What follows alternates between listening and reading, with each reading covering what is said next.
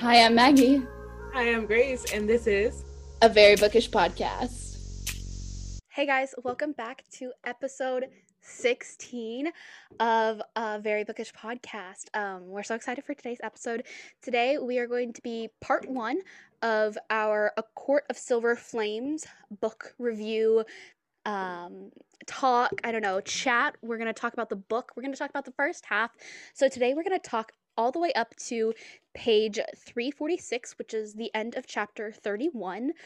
We decided that we're going to split this up in two because it's going to be a lot to talk about, and we also don't have the time to sit here for 4 hours at a time talking about stuff, so we decided to split it up into two parts because we did this for book club read, and we also decided to do this in a later date to give everybody a month at least to read it. But I mean, you don't have to watch it because this is going to be a major spoilers. We might even talk about stuff later in the book, so we'll try to keep it though to this first half of the book in case you haven't read the second half yet. I'm really excited about this. I think this is one of my most anticipated episodes because I knew we were going to have to do this one, and of course A Crown of Gilded Bones, because these are my two favorite couples. So I'm excited. Yeah, I'm really excited. Kind of to get this started, I wanted to talk about, this is one of the second book this year that I've annotated. So for our YouTube watchers / listeners, you can see how many annotations I have done. And Grace and I were just talking about the annotations beforehand, and I'm going to read a couple of the ones that I have, just my key. So I have pink is for like dialogue or quotes that I very enjoyed. Orange, like the cover, is for those spicy scenes or like spicy sayings that happen. And let's just say I have a ton of orange. And then I have like yellow for fight scenes, green for other, and then I have one important one to myself, which is purple for mental health. I have blue for bad bitch moments, and then I have like this bright ass orangey yellow for dumb bitch moments because there's a lot of those here too. I love how like when we first like started reading this, like you gave us your whole key and you were just like, that's the one that I'm proud of the dumb bitch moments. Yeah. For sure. So for me, if you guys follow me on TikTok, I do have like annotating video of how I usually keep my annotating. I usually do like a 3-tab system, so I try to match my tabs to my cover of the book, and I usually like to do that just to keep my annotating the same 3 tabs every book that I do. So for this one, I stuck with those 3, and I maybe added like one more. So I did black, gray, and orange. Orange, I stuck with the spicy because it just popped out that much. Black was for important moments, and gray was for magic or world building, kind of foreshadowing moments. I did add in an extra one, a yellow one, which I'm kind of mad, kind of threw off my little color coding vibe, but it's fine. My yellow one is for family moments with the inner circle, or with friendship moments with any other characters that come along in the book. So, because there's even though like these books are like fantasy books or whatever, a lot of them are found family books, and they have a lot of like moments where you just kind of laugh because that's something that you would say or do when you're hanging out with your friends. And I always like those moments. So that's one of my moments too. So for my YouTube people, it's very less than Maggie. My spicy moments are up here. I am missing quite a few because I lost my tab kit halfway through the book almost. But yeah. I like these scenes. That's my thing. I had to buy new tabs because I ran out of tabs. So I like, some of them are like, as you can see, they're like different. Some of these are like very clear ones, and then these are like post-it note ones. So I try to keep the same colors though, but I am very excited for this. So do we want to kind of start it off with when the book, about 2 weeks before this book release, Apple decided to put up a sample for the Apple books. Did you read that whole sample? I did not. Okay, because I read it, but I only like went through chapter 1, and then I realized like the first 2 chapters, the first like 5 chapters really are just a recap of. They are from the bonus in Frost and Starlight. Yeah. So at the end of Frost and Starlight, it's like, oh, here's a sneak peek to the first couple chapters of the next book coming. It wasn't titled back then, but the next book coming. Yeah. And so those first 2 chapters are basically what happens, those exact first 2 chapters here. They're a little bit different with a couple of edits and a little bit extra scenes, but it's exactly that. Yeah. So when I was like when that like dropped, I definitely thought that the first couple chapters would be different. So I was really excited to start reading, and then I was like, I'm not missing out. I'm just gonna wait till the book comes out. And I'm glad I did, because I feel like I was able to actually like read it and continue reading. Whereas if I would be sitting on it forever, and I'd be like, oh my god, what happens next? What happens next? I need to know. Because you know me, I'm that type of person where I need to get the next book immediately, so I can just continue reading. Like right now, I'm reading the Briar U series by Ellie Kennedy, and that's 4 books, and I'm on the 4th book. I started yesterday. So Grace is, for audio listeners, Grace is just shaking her head at me. Like it's a thing, you know, but you have to find that book. I unfortunately cannot be doing that right now. I've just been purely audiobooks for the past couple weeks. Yeah, I mean, you're busy all the time right now. You're a new homeowner. You're getting your house ready. Yeah. If you get, for YouTube viewers, if you look at my shirt, it's filled with paint and my arms have paint. It's not because, you know, I don't know how to eat. It's because I don't know how to paint. Yeah. Okay, so let's just get right into it. Start talking about the book. So we have the first recap for about, it's the first 2 chapters, you would say, is the like little bit. It's the first chapter. So the chapter begins with like Nesta, you know, for those of you who read Frost and Starlight, we start off with her like in her home and Cassian going to go pick her up. And we, even in that moment, like you feel that tension between them, that like, what happened because of that scene in ACOWAR. We had so much promise. And then things didn't work out, and we see her and how she's living her life and, you know, sleeping around and drinking and not really caring about how anyone sees her. And she's summoned to the estate in front of her sister and the entire inner circle, and Cassian has to drag her there. Yeah. Jumping right in with both of them. Yeah. This definitely is a different approach from like when like I just read a book and it was like, let somebody hit rock bottom before they can actually build up, and we don't see that here. It's where the inner circle interferes before she can hit. I guess they could consider this rock bottom for her, but like they kind of forced this on her, which it did like inevitably. Like that's the whole book, is she does heal and stuff, but I hate when people try to interfere with like, please just let me figure it out myself, especially since she wasn't harming anyone, if you know what I mean. Like, yes, she was sleeping around, let her do what she wants. She wasn't murdering people. She wasn't like, yes, Feyre's feelings were getting hurt, but also I feel like Rhys and like this inner circle have this like idea of like, we're above you kind of thing, and so we know what's right, if you know what I mean.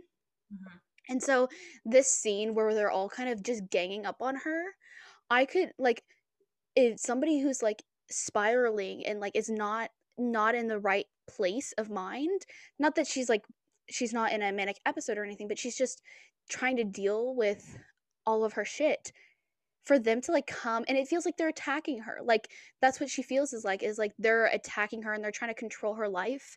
And I like how I predicted with Melissa, is she constantly thinks that everything in her life goes the opposite of what she wants it to go.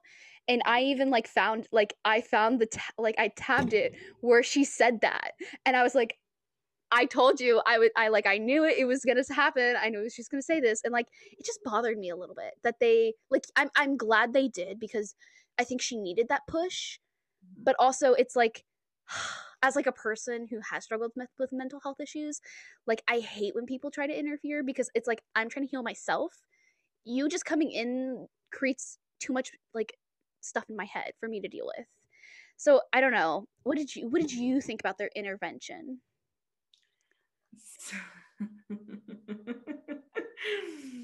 So, here's the thing. How do I start this? So basically, like, everybody is kind of like of two different minds when it comes to the inner circle, when it comes to Reese, when it comes to everybody. Like, you have this side that like glorifies them and like sees them as like they can do no harm and they're amazing, right? And then you have the side that absolutely loathes them, that hates them, that sees them as like tyrants and doesn't see them as anything else than people who only care about themselves, right? And I'm kind of in the middle. Yeah. Okay.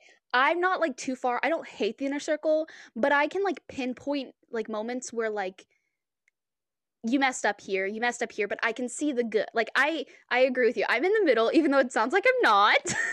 I'm definitely in the middle, but that was just one of my nitpick moments. It's because like as I was reading, and I got through this scene, before I actually got through this scene, I saw, a bunch of TikToks about them just not liking the inner circle anymore, hating the inner circle, and like having this real big loathing for them. And so when I read through this scene, I was like, I don't see the burning hatred for them. I saw where they were coming from, but then I also saw how Nesta saw them. Like, we're reading from her perspective now. We're seeing how they look from the outside. Yeah, we're not exactly from her perspective because it is a third point of view, which we'll get into that later, but we are seeing more of her side of the story, where it feels like these people who are she doesn't want to be a part of, like she didn't want this life. I think a lot of people forget that, is that Nesta didn't want this. Nesta wanted to be human. She wanted to stay human. She wanted to get married. Like, she wanted to be a prince. Like, she was going to be a princess. She knew that from the moment when her mom raised her. She knew she was going to be royalty. Like, but now she's Faye. She's in a life. She's in a body that she didn't choose. She has a power that she's afraid of. She's so scared of her own power. And like, to have like other people then dictate what you do with your body and what they deem as like bad, and like from their like, yes, I understand that like she wasn't coping the right way, as like, but there's no right way to cope with things. And I mean, yes, she could start having an addiction to alcohol and stuff, but they don't really talk about alcohol addiction in this realm. I don't know if there is such thing as addiction in this world, because it's a fantasy world. But it just irks me a little bit that like they forced her. They even like said that they were gonna demolish. They're demolishing the apartment she lives in. They are, because the house that she was living in, or the apartment that she was living in, it was like very run down and like considered slums, but not really, because Valoris didn't have slums. And so it was being knocked down and converted into a housing unit for families displaced during the war. Which I understand. It's just like this thing, like, okay, like I get that you want Nesta to move forward, you want her to get moving into action, and I think that is something that Thera has wanted from Nesta since she was human. Mm-hmm. Yeah, she wanted Nesta to step up and start doing things, and she saw moments where Nesta did do that in her own way. She did She did try to go after Feyre in Akatar. She did step up and do these things. She helped out in Akawar, and Feyre knows that it's in Nesta to start doing things, to get up and move, and to make something.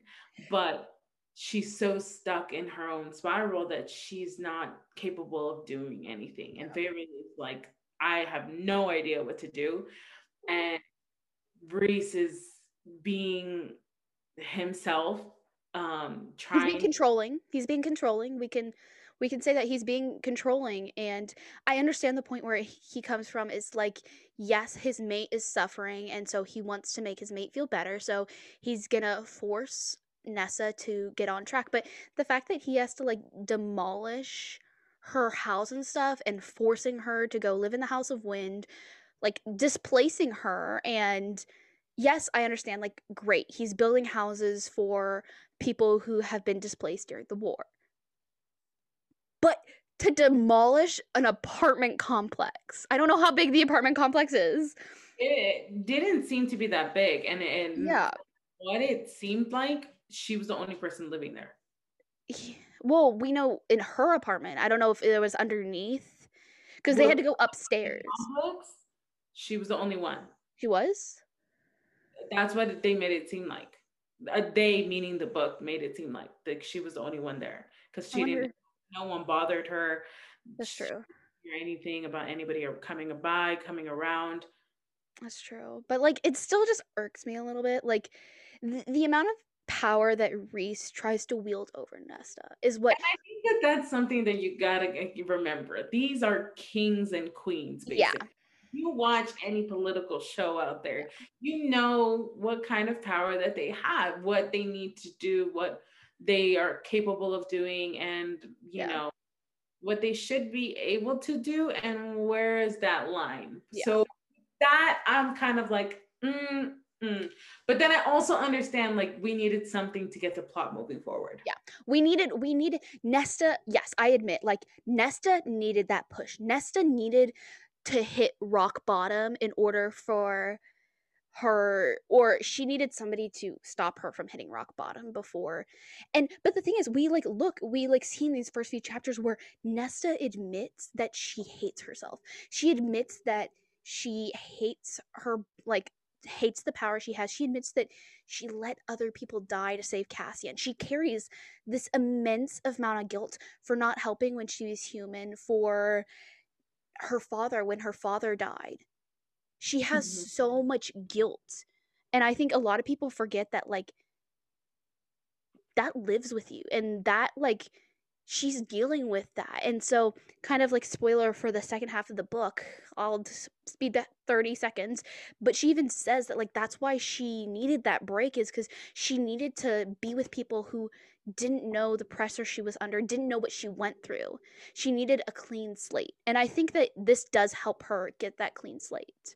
When we see, as like the story goes on, she ends up encountering people who don't really know anything about her. She's so far in the first couple chapters, so far she has only been surrounded by the inner circle or other high lords from other courts who know who she is or what she is. We don't see much interaction with any of the other lesser fae or anybody outside of the inner circle and like the hierarchy of like how the courts work. So her being pushed to go up to the House of Wind, and her going to the being assigned to go to work, being assigned to do something, and giving her that exposure is going to allow her to be able to do the things as we see. Yeah. So she ends up going up there after like this heart-to-heart with Feyre, which I'm glad that she was able to do. I'm glad that she was able to talk with Feyre a little bit, and like, yeah, I did appreciate the healing. We not only saw healing between her and Cassian, but her and Feyre's whole healing journey.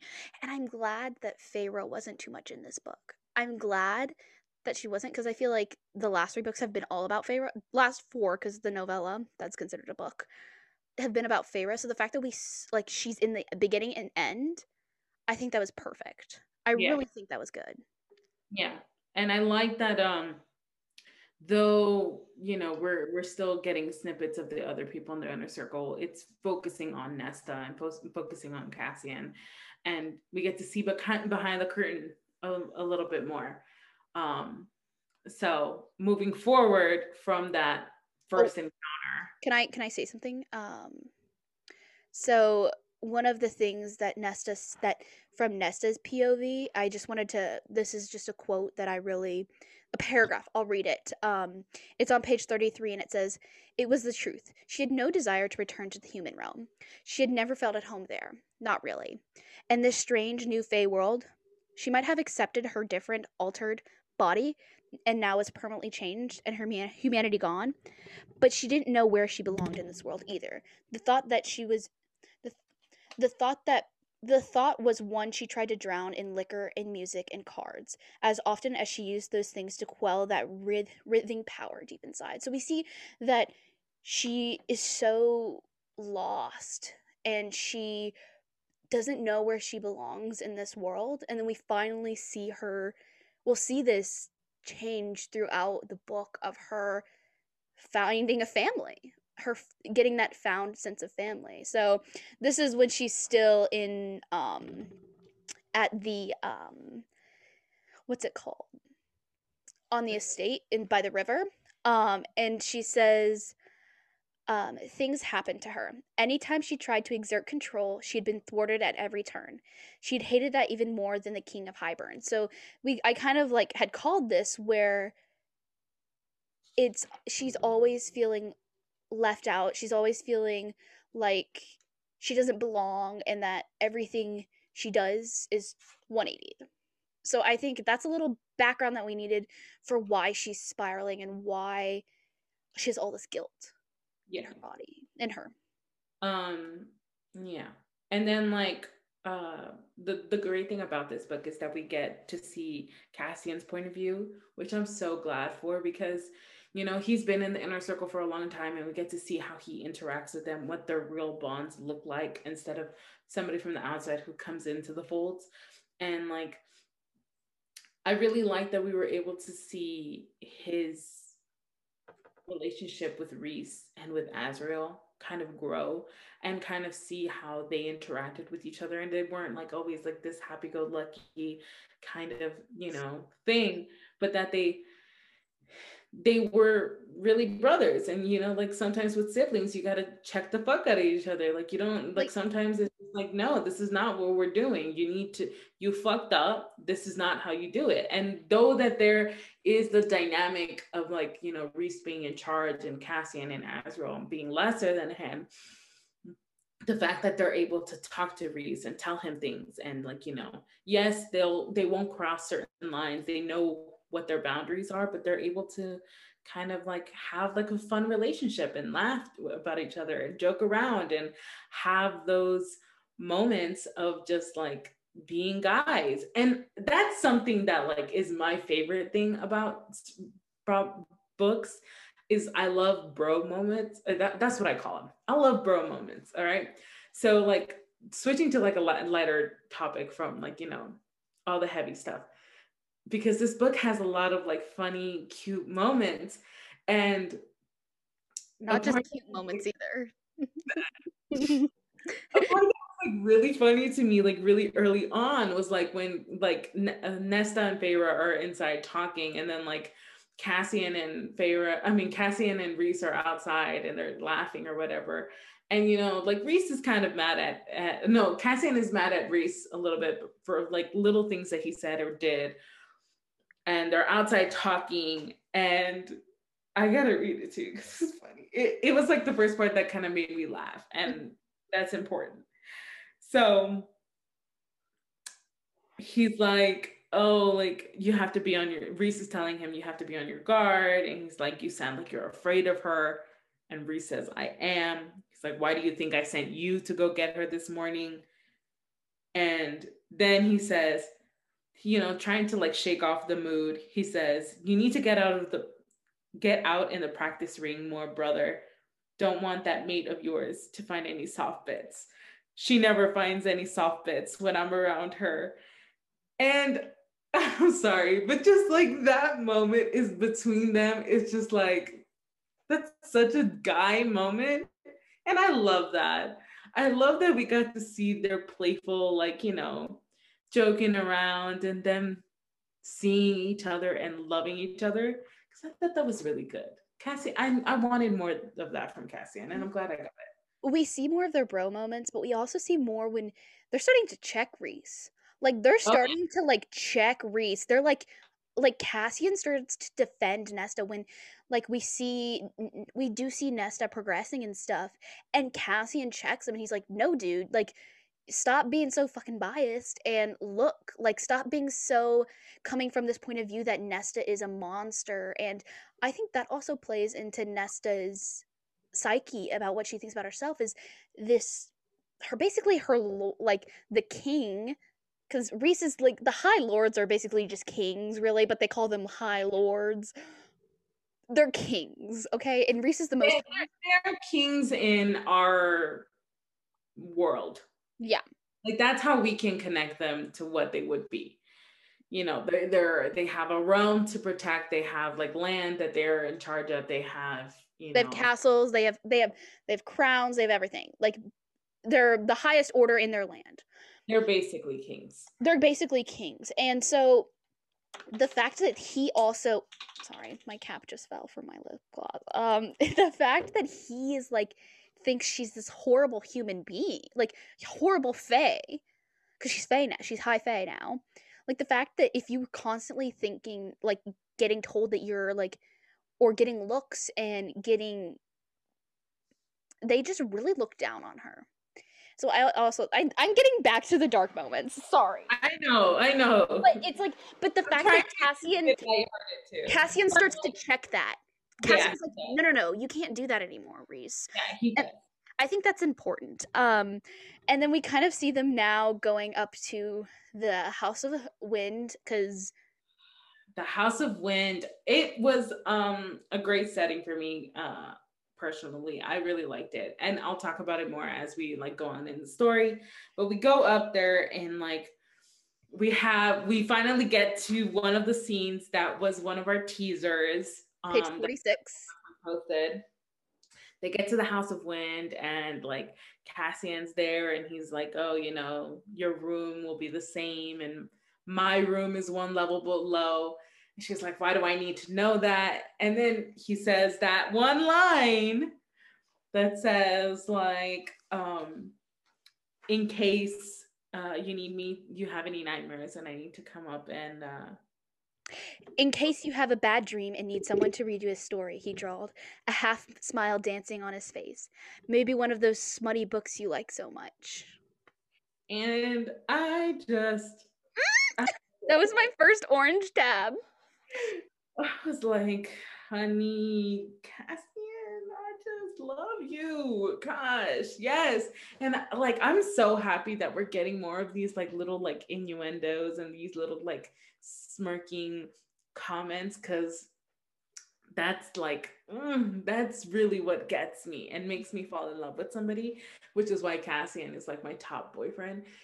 I'm sorry, excuse me, he is my husband because of these like little things that he does. And I love him. I absolutely love him. Hate him sometimes, but I love him. And so like, yeah, we got that first line. And then later on throughout the day, they end up going to get breakfast or eating their first meal. And she doesn't want to eat. The next day, yeah. Yeah, and Cassian's like, "No, you need to eat." And he starts saying, you're gonna start training, you're gonna need to eat this, you need to keep your body on up to like its highest peak. And the fact that he starts like giving her advice, nutritional advice, I was like, it's such a bro moment. It is a ultimate bro moment to start giving her workout and nutritional advice. It is the literal embodiment of a gym bro. Like, Cassian is a gym bro. And hey, I'm okay with that, because I was like, damn it. Like, and I literally felt like he was talking to me because I was just like, damn, Cassian, I know. I gotta do these things. Gotta get back out there, gotta be fit again.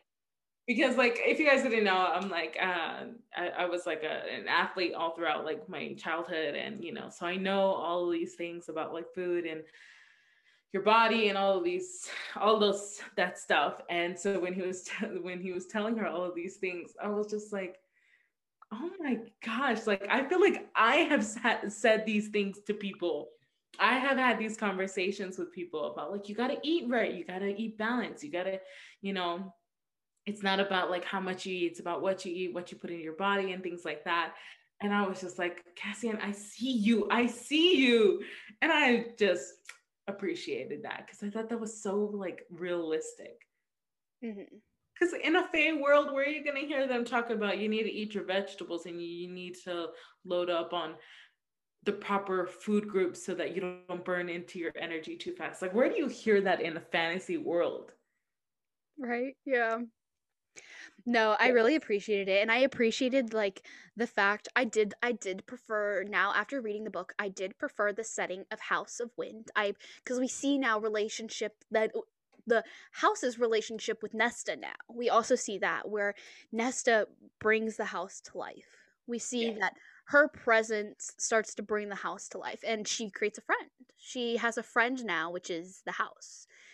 And we see that they go to the camp, the Illyrian camp. Oh, wait. Before that, I have an orange tab. Oh, which one? It's literally right after that, like, eating healthy page 65, where she says she's getting mad at him. She's like, I don't have to do what you want. This is nothing. This is not, and Cassian calls her out, and he's just like, not eating is not going to bring your father back. And that strikes a chord with her because he sees what bothers her. But then, like, she's like, you don't know anything. Keep your fucking opinions to yourself. And like, he blinks back at that. And he's like, who taught you how to curse? And then she says, you guys have the filthiest mouths I ever heard. And he like narrows his eyes. And he says, I'll keep my fucking opinions to myself if you eat. And I was like, fuck.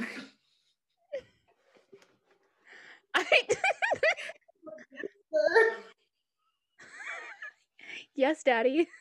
That's what you're thinking? Yes. Yes, Poppy. I'll do that. Okay. No, yeah.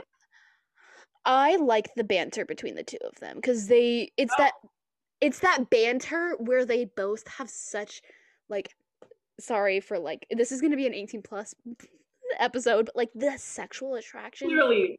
And chemistry between the two of them is so high that it makes the banter that much better because they both won't admit their feelings for each other, but they also will make those sexual comments towards each other. It's that they have already admitted that they have attraction for each other, but that they're not going to do anything about it. Yeah.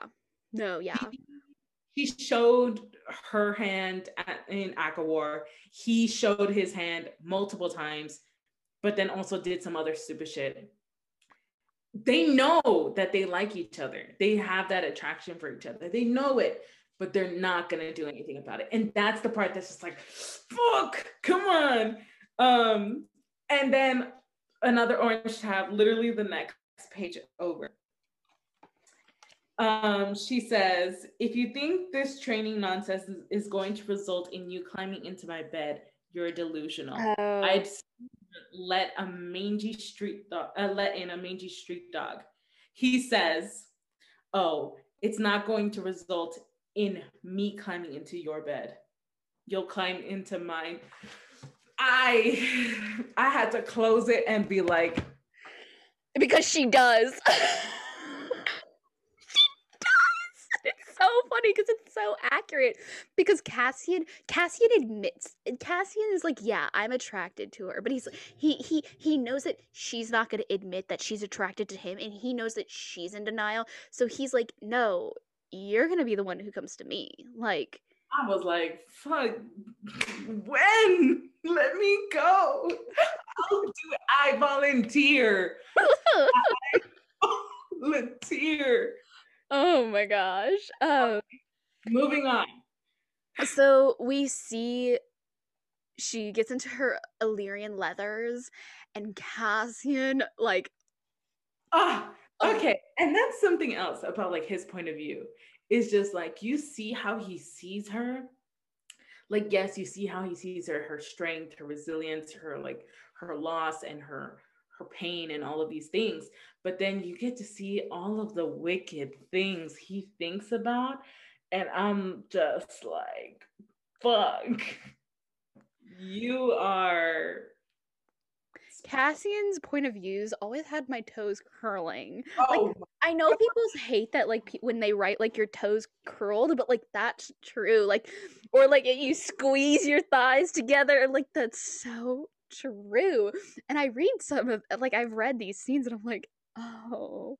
Like, for book club, we had the Azriel point of view, and I had to read Azriel's thoughts out loud.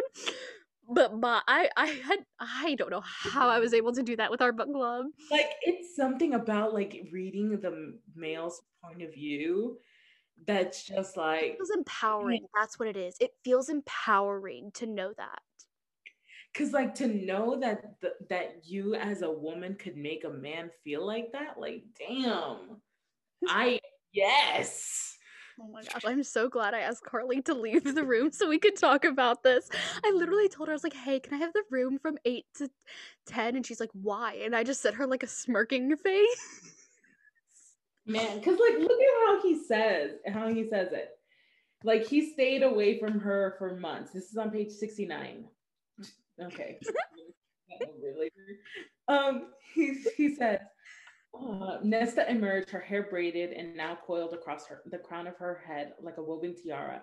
He made a point not to look beneath her neck at the body left on display. She needed to gain back the weight she'd lost and packed on muscle, but those fucking leathers. Fuck.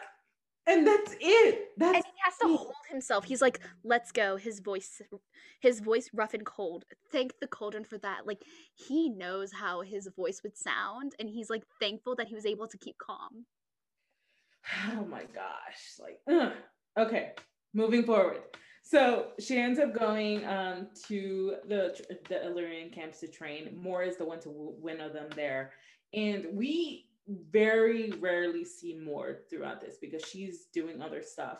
And I'm kind of glad that we didn't get too much of Moore because I feel like her story, her part within the inner circle, she was always off doing something else. Like she's always in Hume City. She's basically the one managing everything else.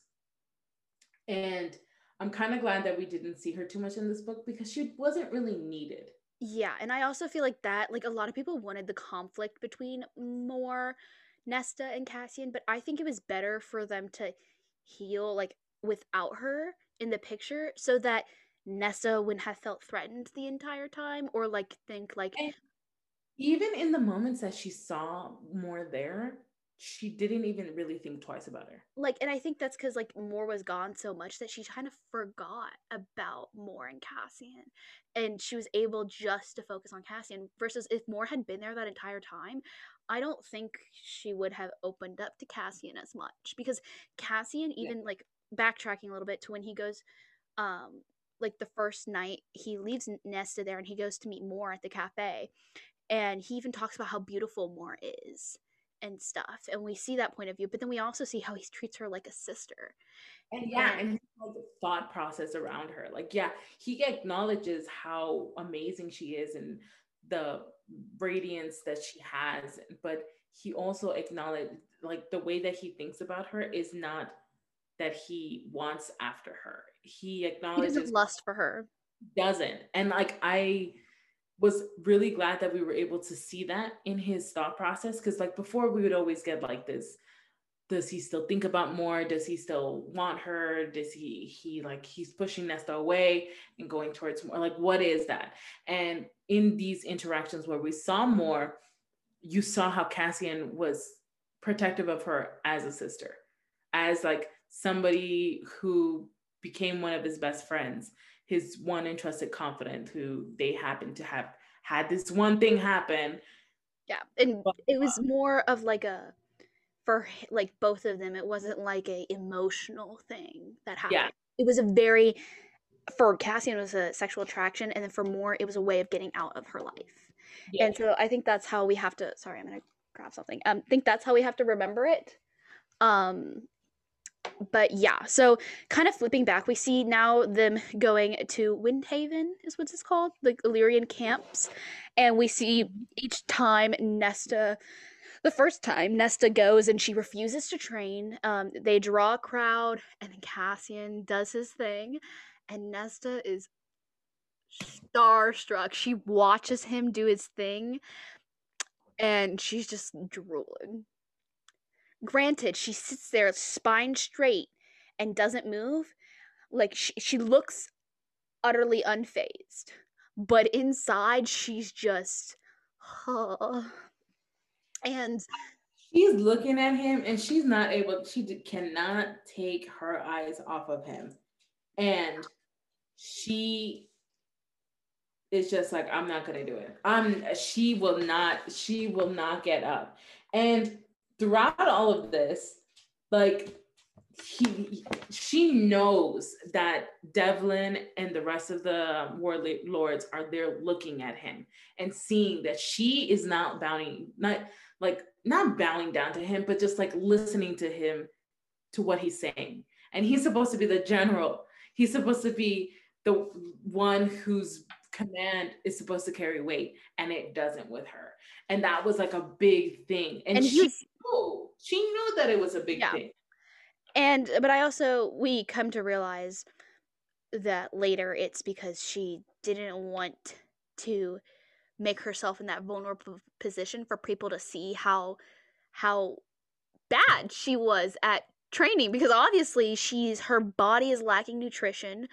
She's never trained before, so she's embarrassed, and in her embarrassment she kind of takes it out on Cassian, and she doesn't tell him she doesn't want to go. She doesn't tell him she doesn't want to be in front of people while she trains. She just straight out refuses to train and kind of hurts him a little bit in the process. And yeah, it kind of does a little damage to his ego, but also does damage to his relationship with the other Illyrians, in the fact that he needs, especially when it comes to them, he needs to have that upper hand, and he needs to be viewed as superior, because that's the only way they're going to listen to him, is if others view him as superior. And Nesta, especially being a woman, not backing down from him really holds weight with the Illyrians, because they think she's a witch, they think she's evil incarnate, and her not bowing down to Cassian shows a lot. Mm-hmm. I think that also, like, that's something she knew would happen. Yeah, for sure. And so then she ends up not getting up, and Moore ends up coming there, and Moore kind of ends up telling her, like, you know what, I knew so many people like you, and you don't deserve, like... That was like the second day, right? That was the first day. Oh, that was the first day? She says, like, you never deserve the benefit of the doubt that good people like him give you. And she accepted that. Like, Nesta was just like, I know I don't. Yeah. And she just like lets it go. And then later on, she ends up having like these flashbacks of Cassian and Akawar trailing after her and clawing after her, and seeing her and that fear on his face that she was never gonna, like, that she was gonna die, and he was trying to protect her. And she has these flashbacks often, like from the Highburn.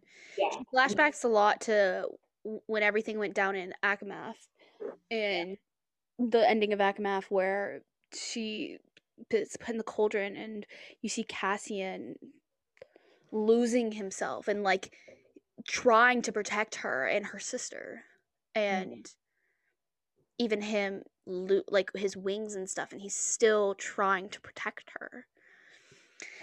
And so we see that she finally, like, the training ends and she finally still doesn't do anything, and he takes her. He's angry, so he drops her off at the library and leaves.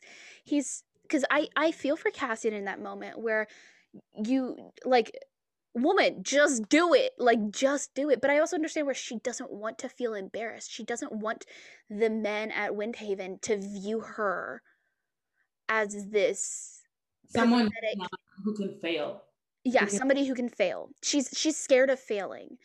And I think that's a very major thing in this book is she's scared of failure, but we see her starting to turn around and overcome that and pushing back a little. Yeah. And then we see her going to her first job, so her first shift. So she ends up going to the library, and we end up seeing Clotho again. And I just gotta say this, that Feyre knew what she was doing in this, giving Nesta access to the library.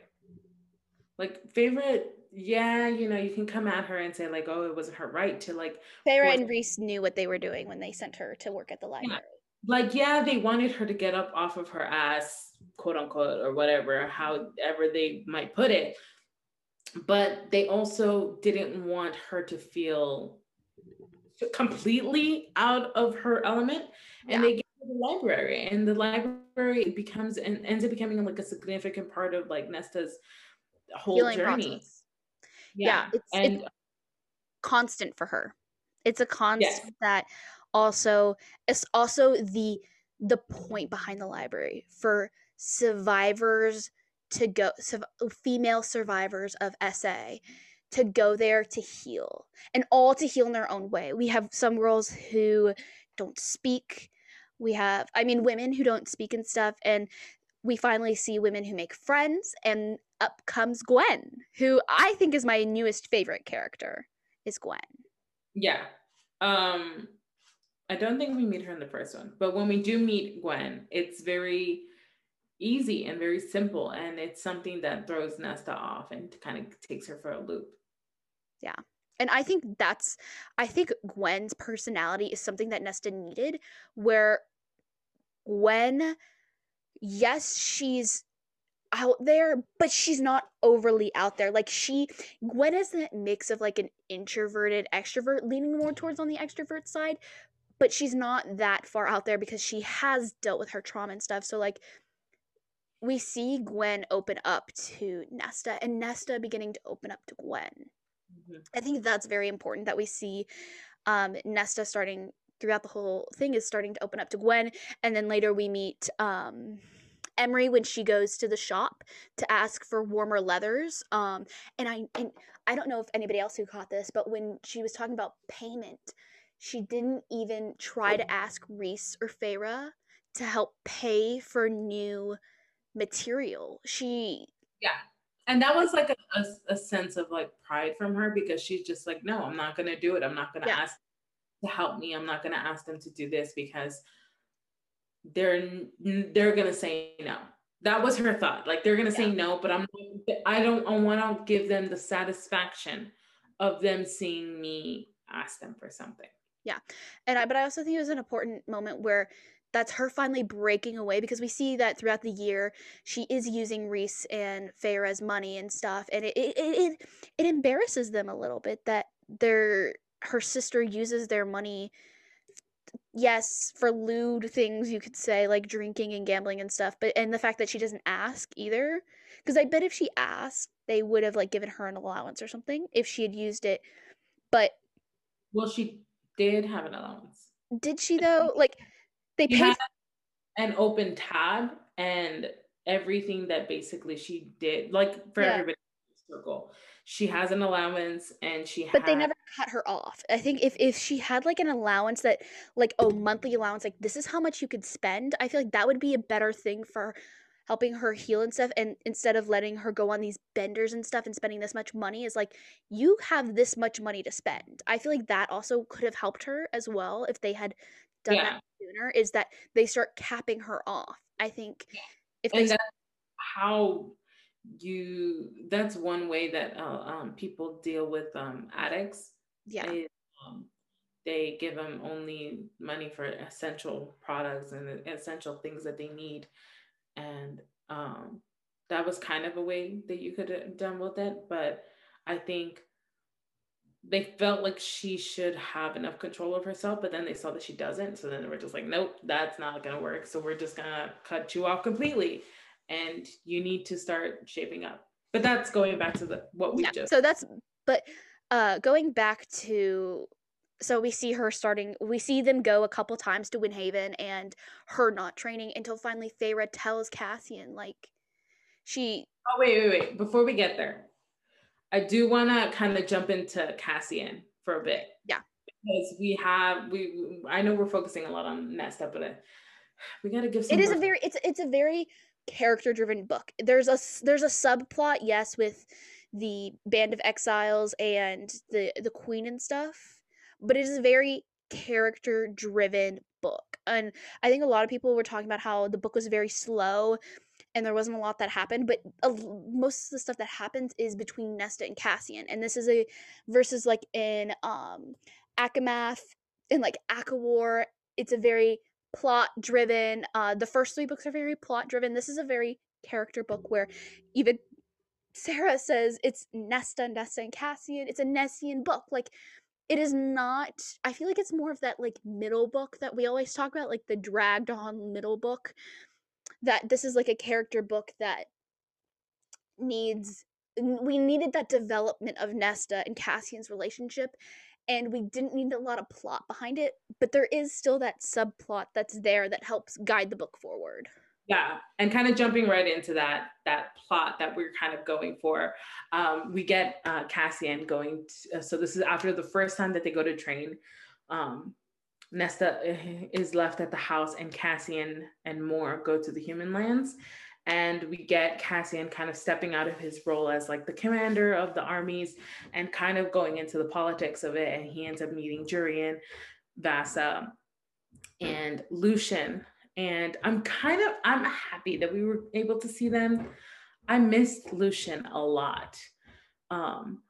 He was always one of my favorite characters, and the fact that he didn't get too much of storyline, as the story developed in ACOWAR and ACOMAF, I got why we needed to step away from him, but I'm kind of happy that he's still part of the world and that we're going to get more of him as the series goes on. But okay, so they end up meeting and Eris is there and people have mixed feelings on Eris.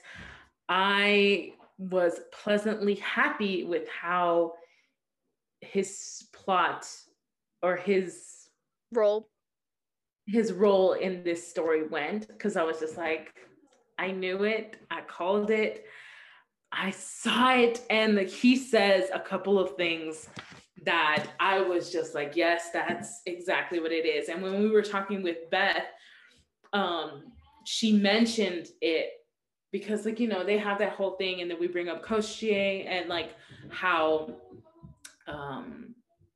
magic is being wielded again, and then we have this thing about looking for the trove. So we get our first chunk of storyline that we're going to, but then we have this whole scene after they step outside, and it's with Eris and Cassian, and they're just going at each other and kind of picking at each other, and Cassian's questioning him, what's your point? Why are you helping us? Why are you lying to your dad, but then you're also helping us undercover? What's your motive? And then he ends up saying exactly what I've pictured. And he's like, I only wish to defend the Autumn Court against its enemies. And he's just like, why would I work with you on this? Because we're allies. And he starts telling him I don't think your High Lord wants me to go behind his back and try to find other people. So let me just do this and don't ask too many questions. And then he says one thing that as soon as he said this, he says, stick to fighting battles, General. Leave the ruling to those capable of playing the game. And as soon as I read that line, it's at the bottom of page 94.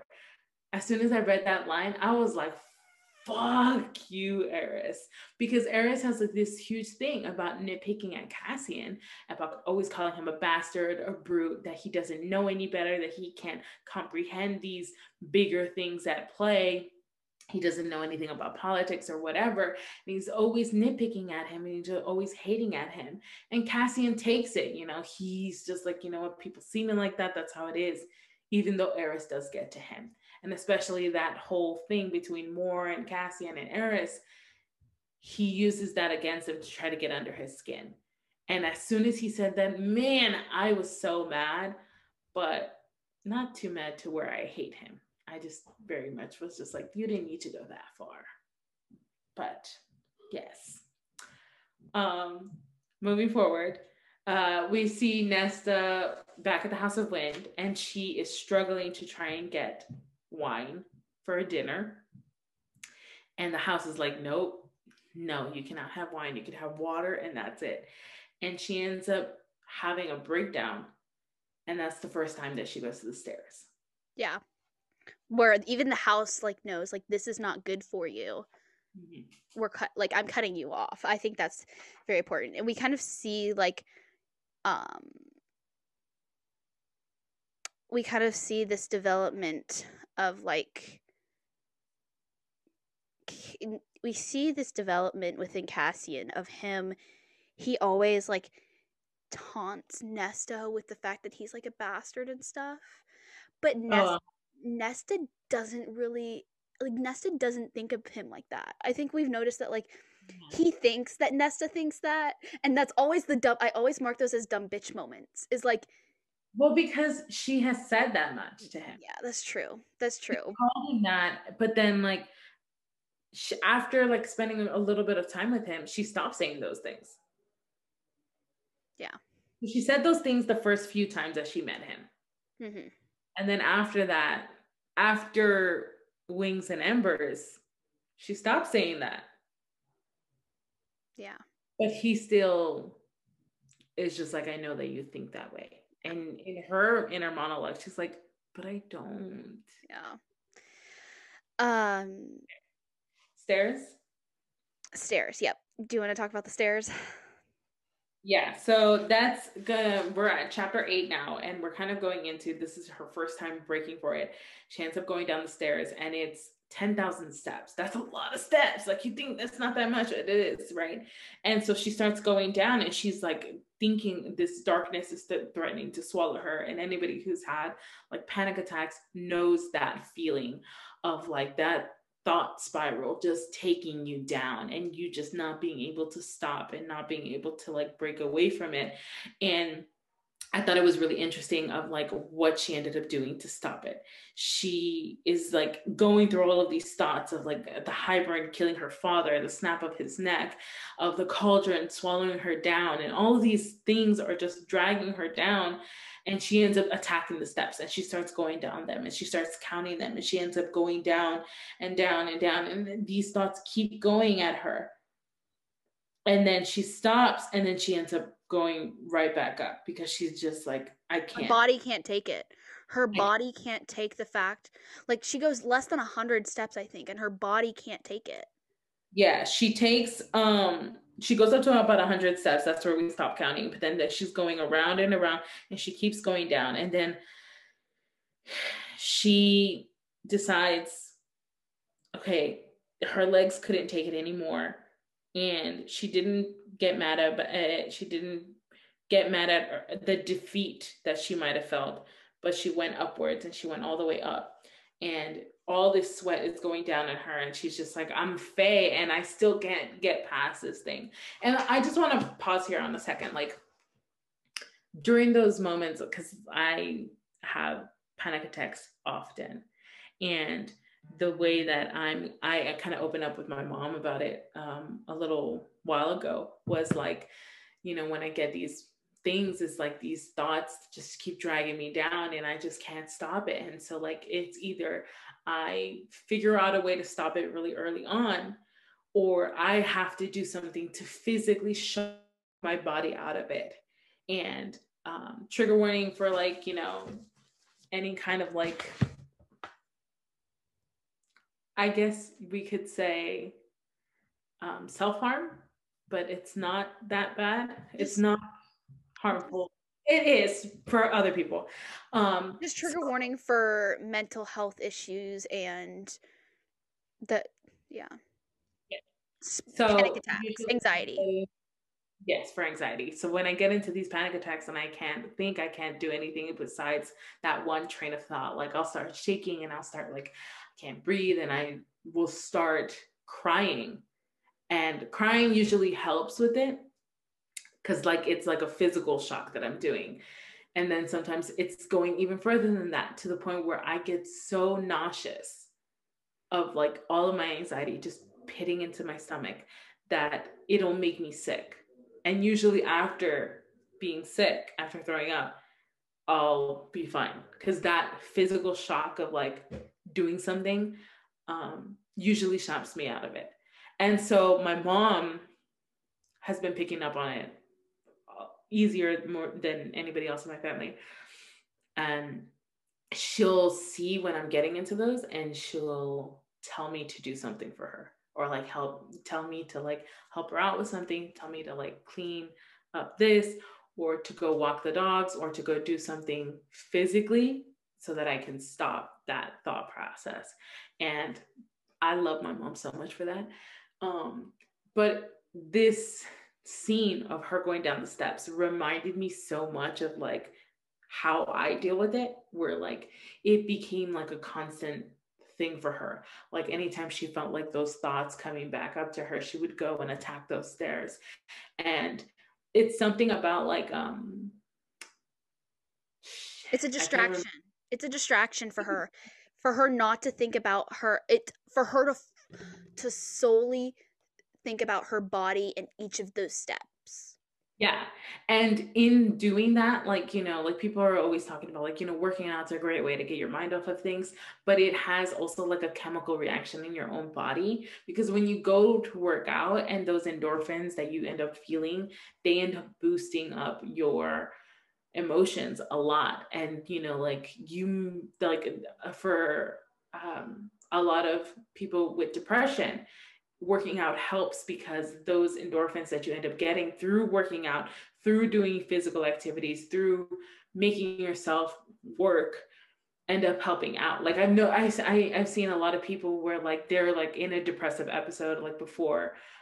Again, this doesn't work for everybody. Everybody's different, but they'll be feeling so shitty, and they'll go to work out, and then like the after workout glow really brings them out. And like this was like so realistic for me. And I get that too. And we also see how that training also helps, is having her train her body every day for 2 hours. Like, it helps her not think about other things.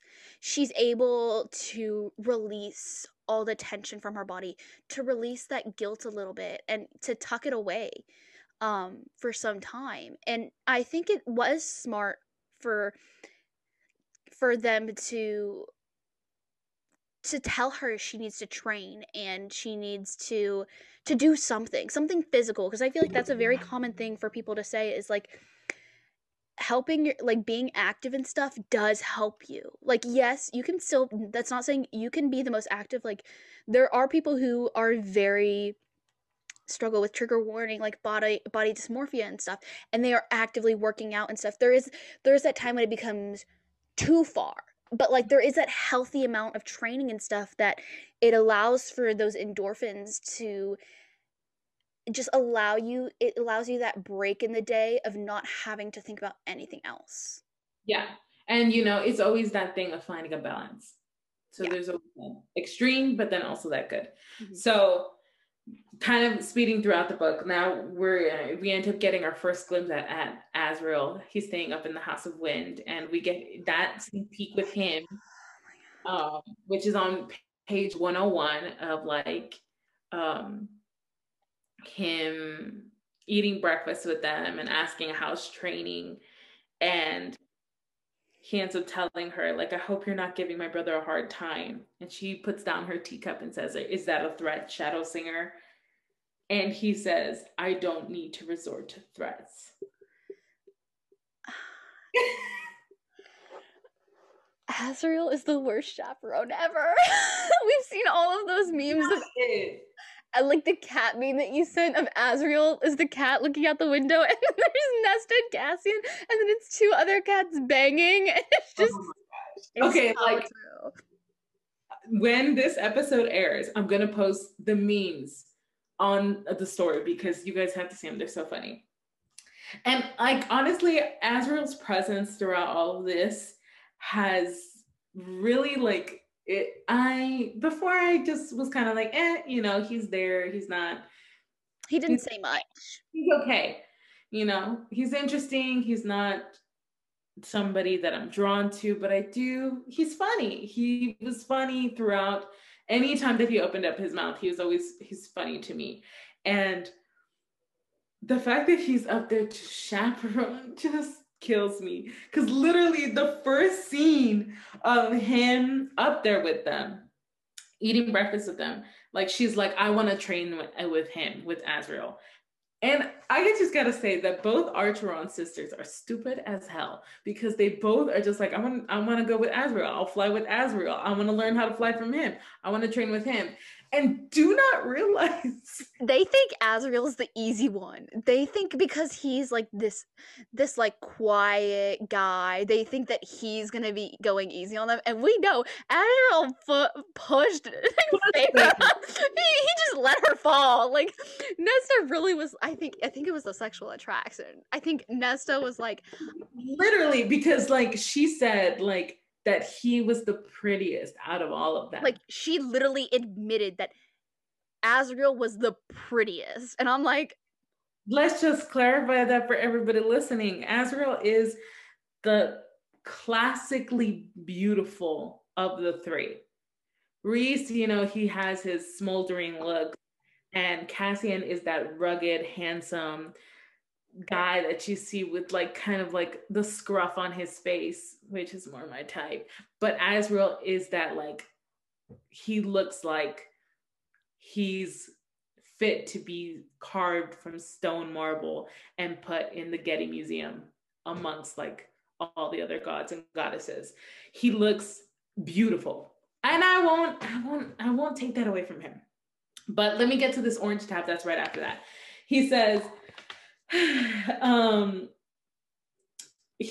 Cassian boats her into like trying to get up from all of the work that she did from getting up in the stairs. And she finally ends up standing up, pushing herself off of the table. And Cassian says, doesn't count when you use your hands to do most of the work. I bet that isn't what you've been telling yourself at night.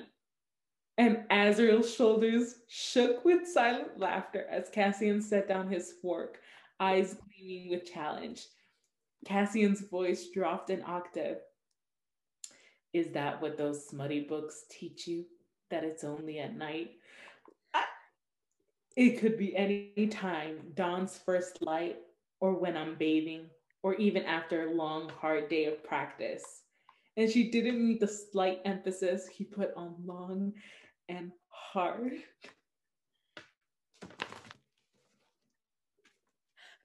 Grace and I have had a conversation about this. We've had a conversation about sizing. We've talked about it, and Cassian, just thinking about it makes me blush. I'm just like, Cassian says these things, and like, it's I told you, it's that banter between the two, the sexual banter between the two that makes this book really good. For those of you who are not watching, I am literally fanning myself because of all the little things that he says. And Azriel knows this, and he's laughing at them, and he has this, like, you know, we have this cute moment between them two, and Azriel ends up telling him, like, after Nesta leaves, you're in deep shit. He's like, I know. And then we get like the one time that like Nesta finally addressed him by name, right? And he's just like trying to breathe and he's trying to calm down. And Azriel's just there eating his breakfast. And then Azriel finally says, "You two need a chaperone up here." He says, "I thought you were the chaperone." And he said, Azriel goes, "I'm not entirely sure I'm enough." He knew. He's just like, I'm not capable of this. There's too much tension going out here. Too much. Okay, moving forward, because we want to get to the actual spicy moments. These are just banter moments. Yeah. So we're going to start speeding through most of these things. A lot of it is like training and stuff, and her in the library. Her just... We do get to meet Emery now. Yeah, Emery... Which you talked about already. Yeah, we now see her starting to train, and now she's starting to become comfortable in the library, and so she offers to train other girls, and we see her leaving a sign-up sheet, and nobody signs up, and she wants Emery to join too, and so she sends Emery a gift of tea. And that gets Emery to come finally, and we finally see... we don't see it just yet, but just kind of like skimming through before we get to these spicy scenes, we see them starting to all, at least Emery and Gwen start training with, first Gwen and then Emery start to train with Nesta and Cassian. Through these things of like Nesta starting to open up at the library with Gwen, and like before like them coming to train, the house also starts opening up to her. And I gotta say, the house ended up being one of my favorite characters of the book, because like the first thing that the house does to like be nice to her is bring her chocolate cake. And Nesta finds herself starting to talk with the house. And, you know, like, is this Cassian approved? And he says, it certainly isn't. And he's just like, but just go ahead and eat it. And then he starts like asking, like, are you actually talking to the house? And then she's just like, yeah, like, don't you? And he's just like, no. Well, it's just not, the house doesn't really talk back to anybody. And so we get that first thing of like, it only talks to her. And that was like a cute moment for it. And then he says one more thing, that he ends up taking the cake from her. And she's like, oh, that's supposed to be mine. And he's like, oh, then take it from me. And I was just like, dude, don't even. Yeah. Don't even, because I will, whatever. So then we're moving forward and we're getting all of these things. We see these small moments of them. We see these small sexual banter moments until we finally get a good scene. We finally get a good scene. On 182 is what I'm talking about. Is the one where this is one of the spoilers that Moss, and I'll read it for you, where this just made me, he said, Nesta couldn't move as Cassian leaned to whisper in her ear. The first time I saw you, I saw that look on your face. You were still human, and I nearly went to my knees before you. His breath caressed the shell of her ear, and she couldn't stop her eyes from fluttering shut. His smile brushed against her temple. Your power is a song, and I've waited a very, very long time to hear, Nesta. And then it kind of goes into more, and that scene just... Okay, and then I gotta read the line that he says. Do you know what I'm going to think of tonight? I'm going to think of that look on your face. I'm always thinking of that look on your face.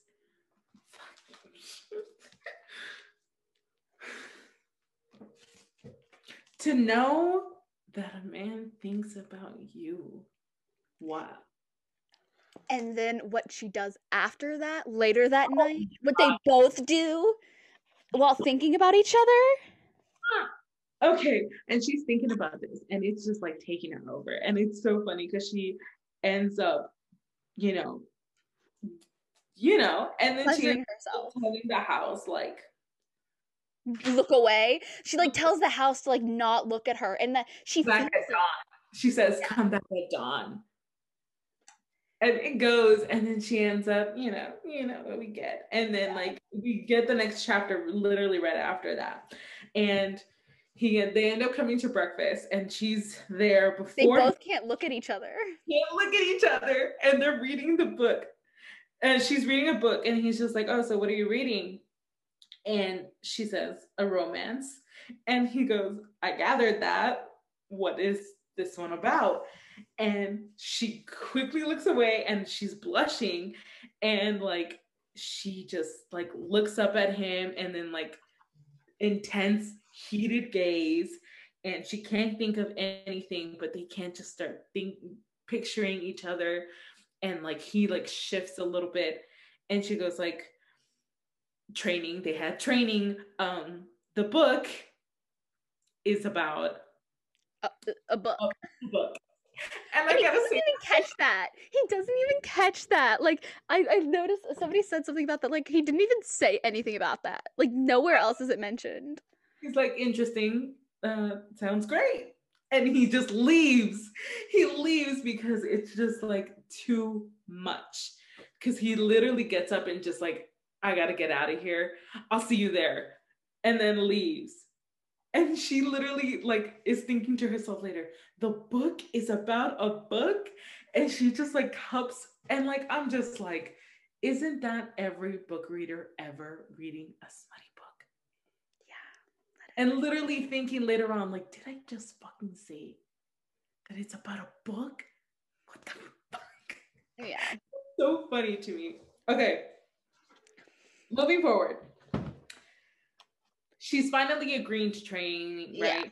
Doing all of this work, and then she's doing things little by little. And while they're training, they're also talking, and he's end up sharing things about Ramiel and about the blood right. Foreshadowing. And, foreshadowing about what's coming, and about training the women, and how, things how they were trying to move things forward, but they just wouldn't, right? And this is where she gets the idea about like, bringing up the women with her. And she ends up sharing the idea with Cassian. And I feel like this was an important moment before anybody comes into the circle with them. But that he ends up telling her, like, "I like this idea. I like it a lot." And that meant so much to her, because like it showed like these things that she wants to do, they're worth doing, and they're not seen as something terrible. He's not shooting her down. Yeah. And I really, really liked that about him.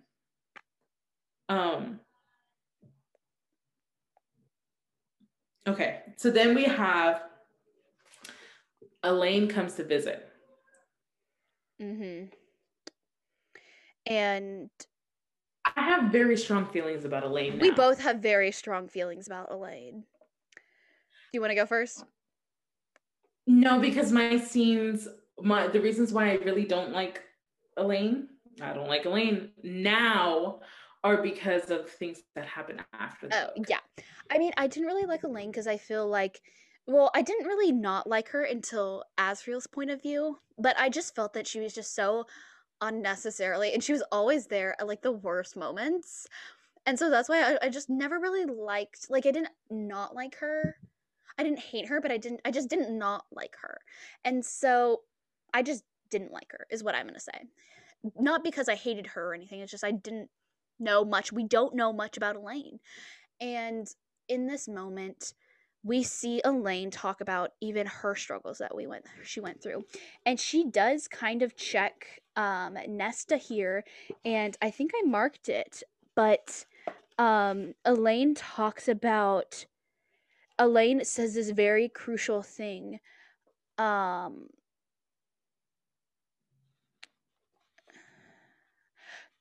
No, this isn't. Oh, I'm way too far ahead. I'm sorry. Okay. Well, just to sum up like this scene between Elaine and Nesta, like we see that Nesta like really is not holding back anymore. She's just gonna tell Elaine how it is. And I'm so glad at her that she's doing it, because everybody tiptoes around Elaine, and that's not how I would want to be treated, be everyone tiptoeing around me, but then I also wouldn't want to have to do that for somebody else. Like, she needs to grow up. She needs to get like become a little more real world awakening, that Nessa ends up just telling her like, dude, I don't fucking like what you're doing. You go around, you're like a little dog chasing around whoever ends up giving you like a little snack. And I was just like, yes, because we do not like her. We don't like that Elaine is basically just piggybacking off of anybody who comes around.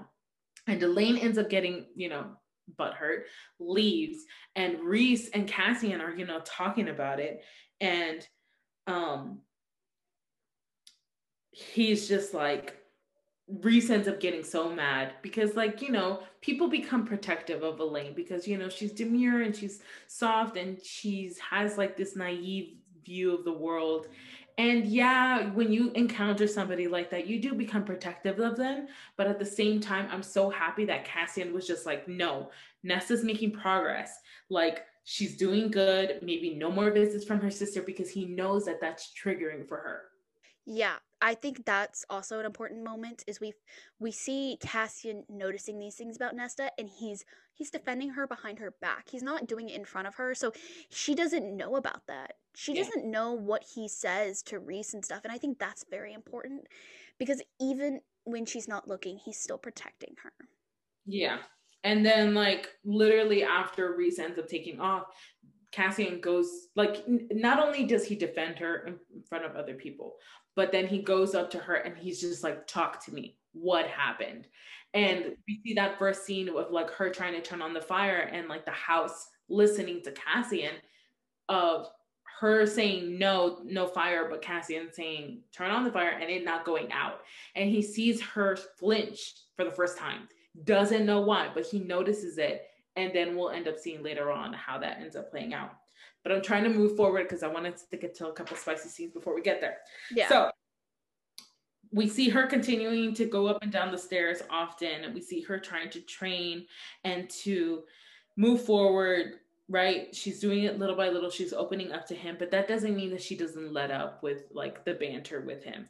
She ends up giving in a little bit, but also holding back. And then we finally get that scene where Cassian ends up telling her everything that he did. His story, basically, of what happened to the camp where his mother was and how he destroyed them and how he holds that weight, that guilt with him, because he knows that she holds on to that guilt of saving him. And she ends up getting mad and saying like that she hates Resand. And he's just like, look, don't talk about him like that. Don't shit on him. And he's like, she's like, I talk about him like that. I can hate him and everything.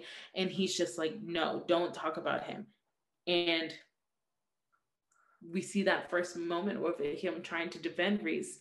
So Cassian does this thing of like, he's being that middle ground between the two. He's checking Reese, but then he's also checking Nessa. Like, you can't go that far. Reese, don't go that far. And I love him for that. I really do. Okay, moving forward. Now, right there, after he defends Reese, right? She said he's grabbing her arms as she's trying to walk away. And he's like, no, you're an arrogant bastard. And he says, you're a haughty witch. We're evenly matched. And she says, let go. And he snorts and obeys and lets her go. And he's trying to walk away. And she grabs him and kisses him. And it's so hot because it's so angry and so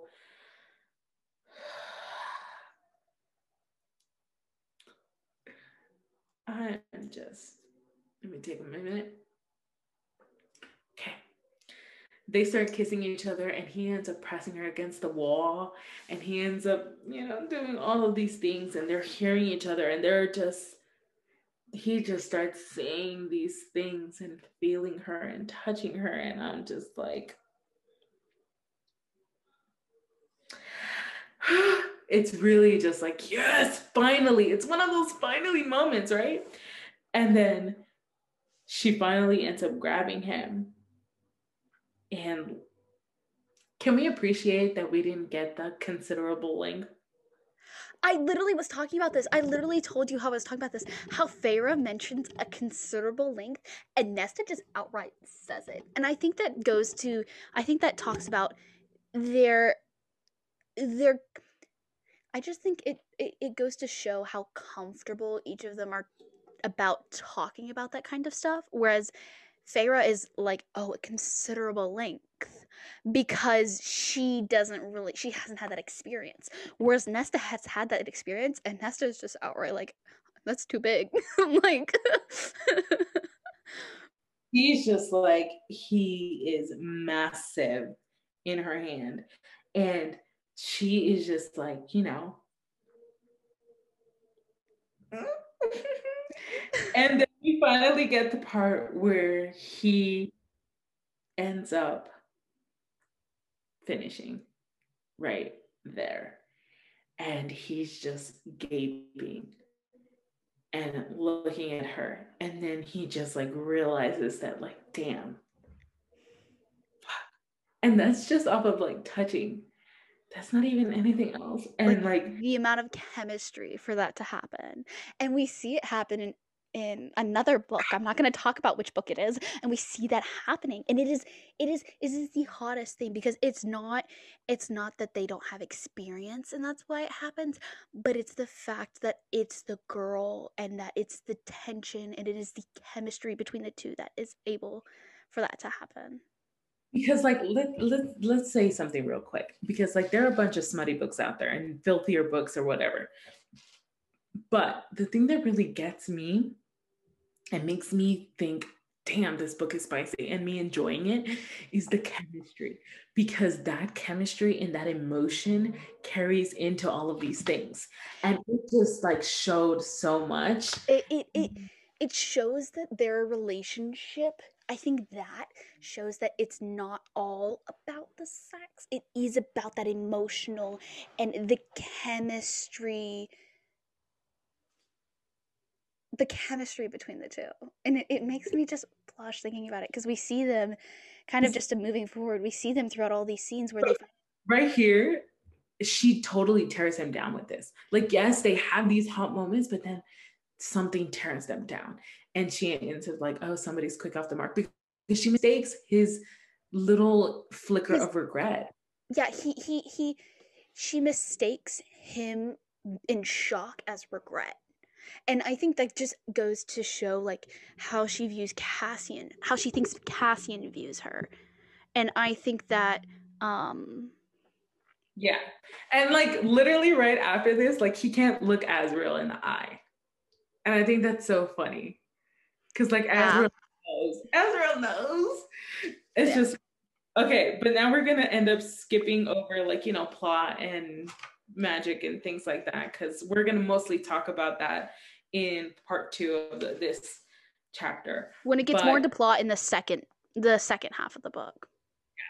We end up finding out, like they end up getting called to the river house, and you know, Faison end up giving out the huge news that, you know, Feyre's pregnant and with a boy, and we get that beautiful scene, and we get like Cassian and Azriel being so happy, and Nesta genuinely saying, you know, congrats. Yeah. And was the first moment that she had like a sisterly moment, and Feyre acknowledged that and saw the process, like, she's been growing, and like they're just like, we need Nesta to do this thing, and we'll kind of go over that a little bit later. Yeah, and wrap up this. Yeah, we need to wrap this up because I have like 5 minutes before Carly is getting back, and so I really need to wrap this up. Why we really want to get into like the spicy scenes, because that's really what we want to get to. So then he ends up talking with Azriel after they find out about this, and Nesta is upstairs in her room at the estate, and Cassian is talking with him about having kids, about like, you know, anything like that. And then he starts daydreaming, right? And then he's just like mad because like he finished and she didn't. And that's what bothered him. Yeah, it's the fact that he got off, but she didn't get off, and then he goes. And he's just like, he says to Azrael, turn a blind eye, chaperone, and goes. And I was like. And the fact that it's that his ego, that he didn't, like, that she didn't get off, it hurts him a little bit, because he's like, I'm the only one who got off. And so he. And you know what? I am okay with this little bit of ego, because I'm just like, yes, you should care about that. It's a good kind. It's a good kind. Because a lot of guys forget about that. A lot of guys forget that. Because a lot of girls just fake it. A lot of girls fake it because they're. You gotta, quick education right here. Be honest with your partner. Yeah. The more honest you are with them, the more you can tell them what you like, the more enjoyable it will be for you. Yeah. Like we see with their communication skills in the bedroom, we see how. So she ends up coming in and she's mad at him. She's just like, oh, like whatever. But then he ends up saying, I'm here to settle a debt between us. I owe you for last night. We have unfinished business. And she ends up going over to him, and then like he's just like, aren't your friends gonna say that this is a mistake or whatever? But then he can't take him, and then this stays out of training, this stays out of everything. This is just sex. That's what she says. And dumb bitch moment. That was literally where I put my first dumb bitch moment. I was like, this is a dumb bitch moment, you idiot. You just want stuff you don't stop lying to yourself. I literally sat there for like 10 minutes just brewing. I was just like, you guys are idiots. But I love the trope. And a lot of people say that it's like manipulative trope, but they're both in denial. Like they're both in denial. They're both saying that it's just sex. Mm-hmm. And attraction has been stated before. Yeah. It's not like, oh, it's literally just that. And there's no history behind it. Where this is built on a lot of history, and it's just words going in, but it doesn't mean anything. But let's just say she finally says yes. And he just goes all out. I can't wait for Azrael's book. If this is what Cassian was like, I cannot wait. Like, I have to like cross my legs just thinking about Azrael's book. Girl, I'm over here skimming through this scene. I think we need to end this so we can go reread those scenes. Okay, let's just finish talking about this real quick. The things that this man says while he's just down there, I mean, and look, I'm gonna give something about the audiobook, because usually audiobook narrators during scenes like this, it's kind of like about how they read these. But this audiobook, when they read the spicy scenes, it was hot as fuck, because like literally I was painting while I'm listening to this book. I literally had to stop painting, holding the painting rod right next to me, and just listen to hear all the gasps and like the descriptions and everything. And he just goes on her, and he knows that it feels good, and he's getting this pleasure from her. And that's why we love fantasy books, because the men always get pleasure out of pleasuring the women. And that's how we know it's fantasy, because men in real life ain't like that. I'm sorry, that's not true. There are quite a few out there. There's just not that many. And anyways, so when she finishes, he ends up saying, we're even now, and gets up and leaves. And I'm like, dumb bitch moment. So we're gonna have to end this right here. I don't want to end, but I have to end because I have to go. Actually, I don't want to end this. So we are actually ending on chapter 23, right after settling a debt. Yeah, we swear the next episode is going to be more structured. We're going to try and get through the rest of the book. We'll try to be more structured.